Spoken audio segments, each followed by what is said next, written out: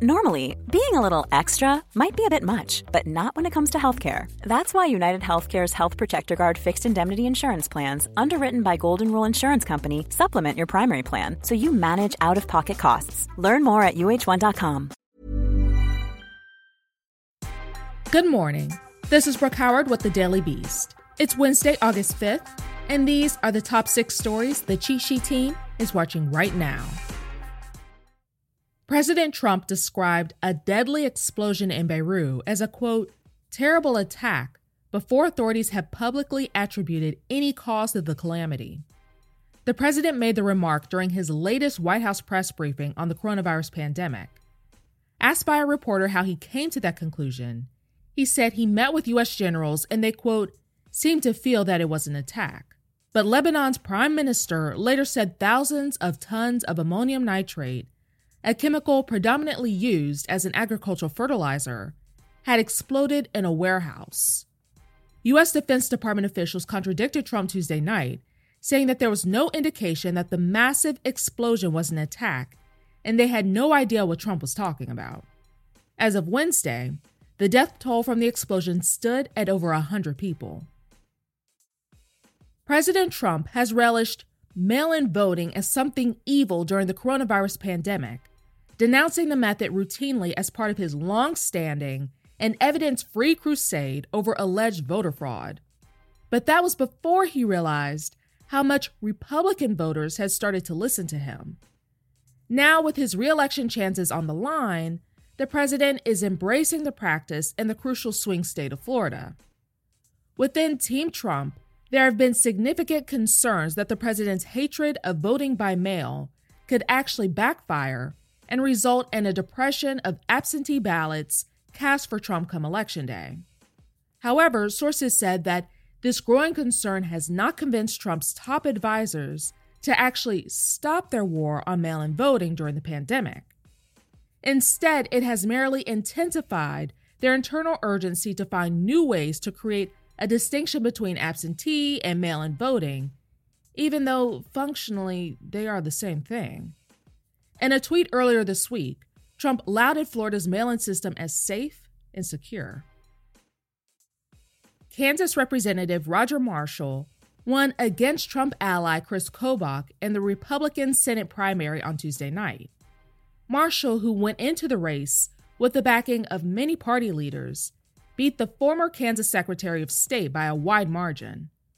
Kobach, who famously got President Trump's last-minute endorsement before a Republican primary in 2018, only to lose to a Democrat in the general election, was viewed as too polarizing for many other Republicans. They feared he could jeopardize the seat now held by retiring GOP Senator Pat Roberts in November. Trump notably declined to intervene in the race this time around. Marshall will face off against Democratic State Senator Barbara Bollier.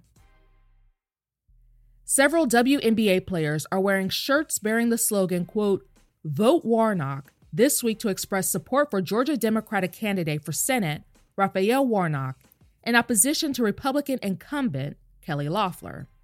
The two are set to face off in a special election for Loeffler's seat in November. In addition to players from the Chicago Sky and the Phoenix Mercury speaking out, a member of the team Loeffler partially owns, the Atlanta Dream, took to Twitter to boost Warnock. Elizabeth Williams wrote that she and her teammates may be WNBA players, but they're also, quote, ordinary people with extraordinary vision. She added that Warnock had, quote, spent his life fighting for the people. Loeffler has repeatedly expressed opposition to the Black Lives Matter movement and to WNBA shows of solidarity with recent protests against police brutality. A former executive and engineer in the autonomous vehicles industry has been sentenced to 18 months in prison for stealing trade secrets from Google and handing them over to Uber after the latter acquired his company. As a part of the sentence, Anthony Levandowski is obligated to pay over $750 million in restitution to Google, as well as a $95,000 fine. He previously declared bankruptcy as a result of a separate multi-million-dollar fine. Lewandowski said in a statement to The Verge that he wanted to apologize to his colleagues at Google for, quote, betraying their trust. His sentence has been postponed due to the coronavirus pandemic. In the meantime, he has filed a suit against Uber for allegedly failing to pay out for the acquisition of his company, seeking over $4 billion in damages. Tony Danza and Alyssa Milano are set to reprise their roles as father and daughter duo Tony and Samantha Michelli for a reboot of 1980s sitcom Who's the Boss? Sony Pictures Television announced Tuesday that the modern-day sequel will take place in the same home where the original sitcom was set, but the show will revolve around the pair's relationship 30 years later, when Samantha is a single mother. Judith Light, who starred as Angela in the original sitcom that aired from 1984 to 1992, is set to be, quote, supportive of the new series, along with the actor who played her son on the show, Danny Pintaro. But it remains unclear whether the two will be featured in the reboot, though the studio said that there is hope that, quote, creative ways can be found to bring them into the project. That's all for this morning. Check back every weekday morning and afternoon for more of the news you need to know. Find us on your smart speaker or wherever you listen to podcasts.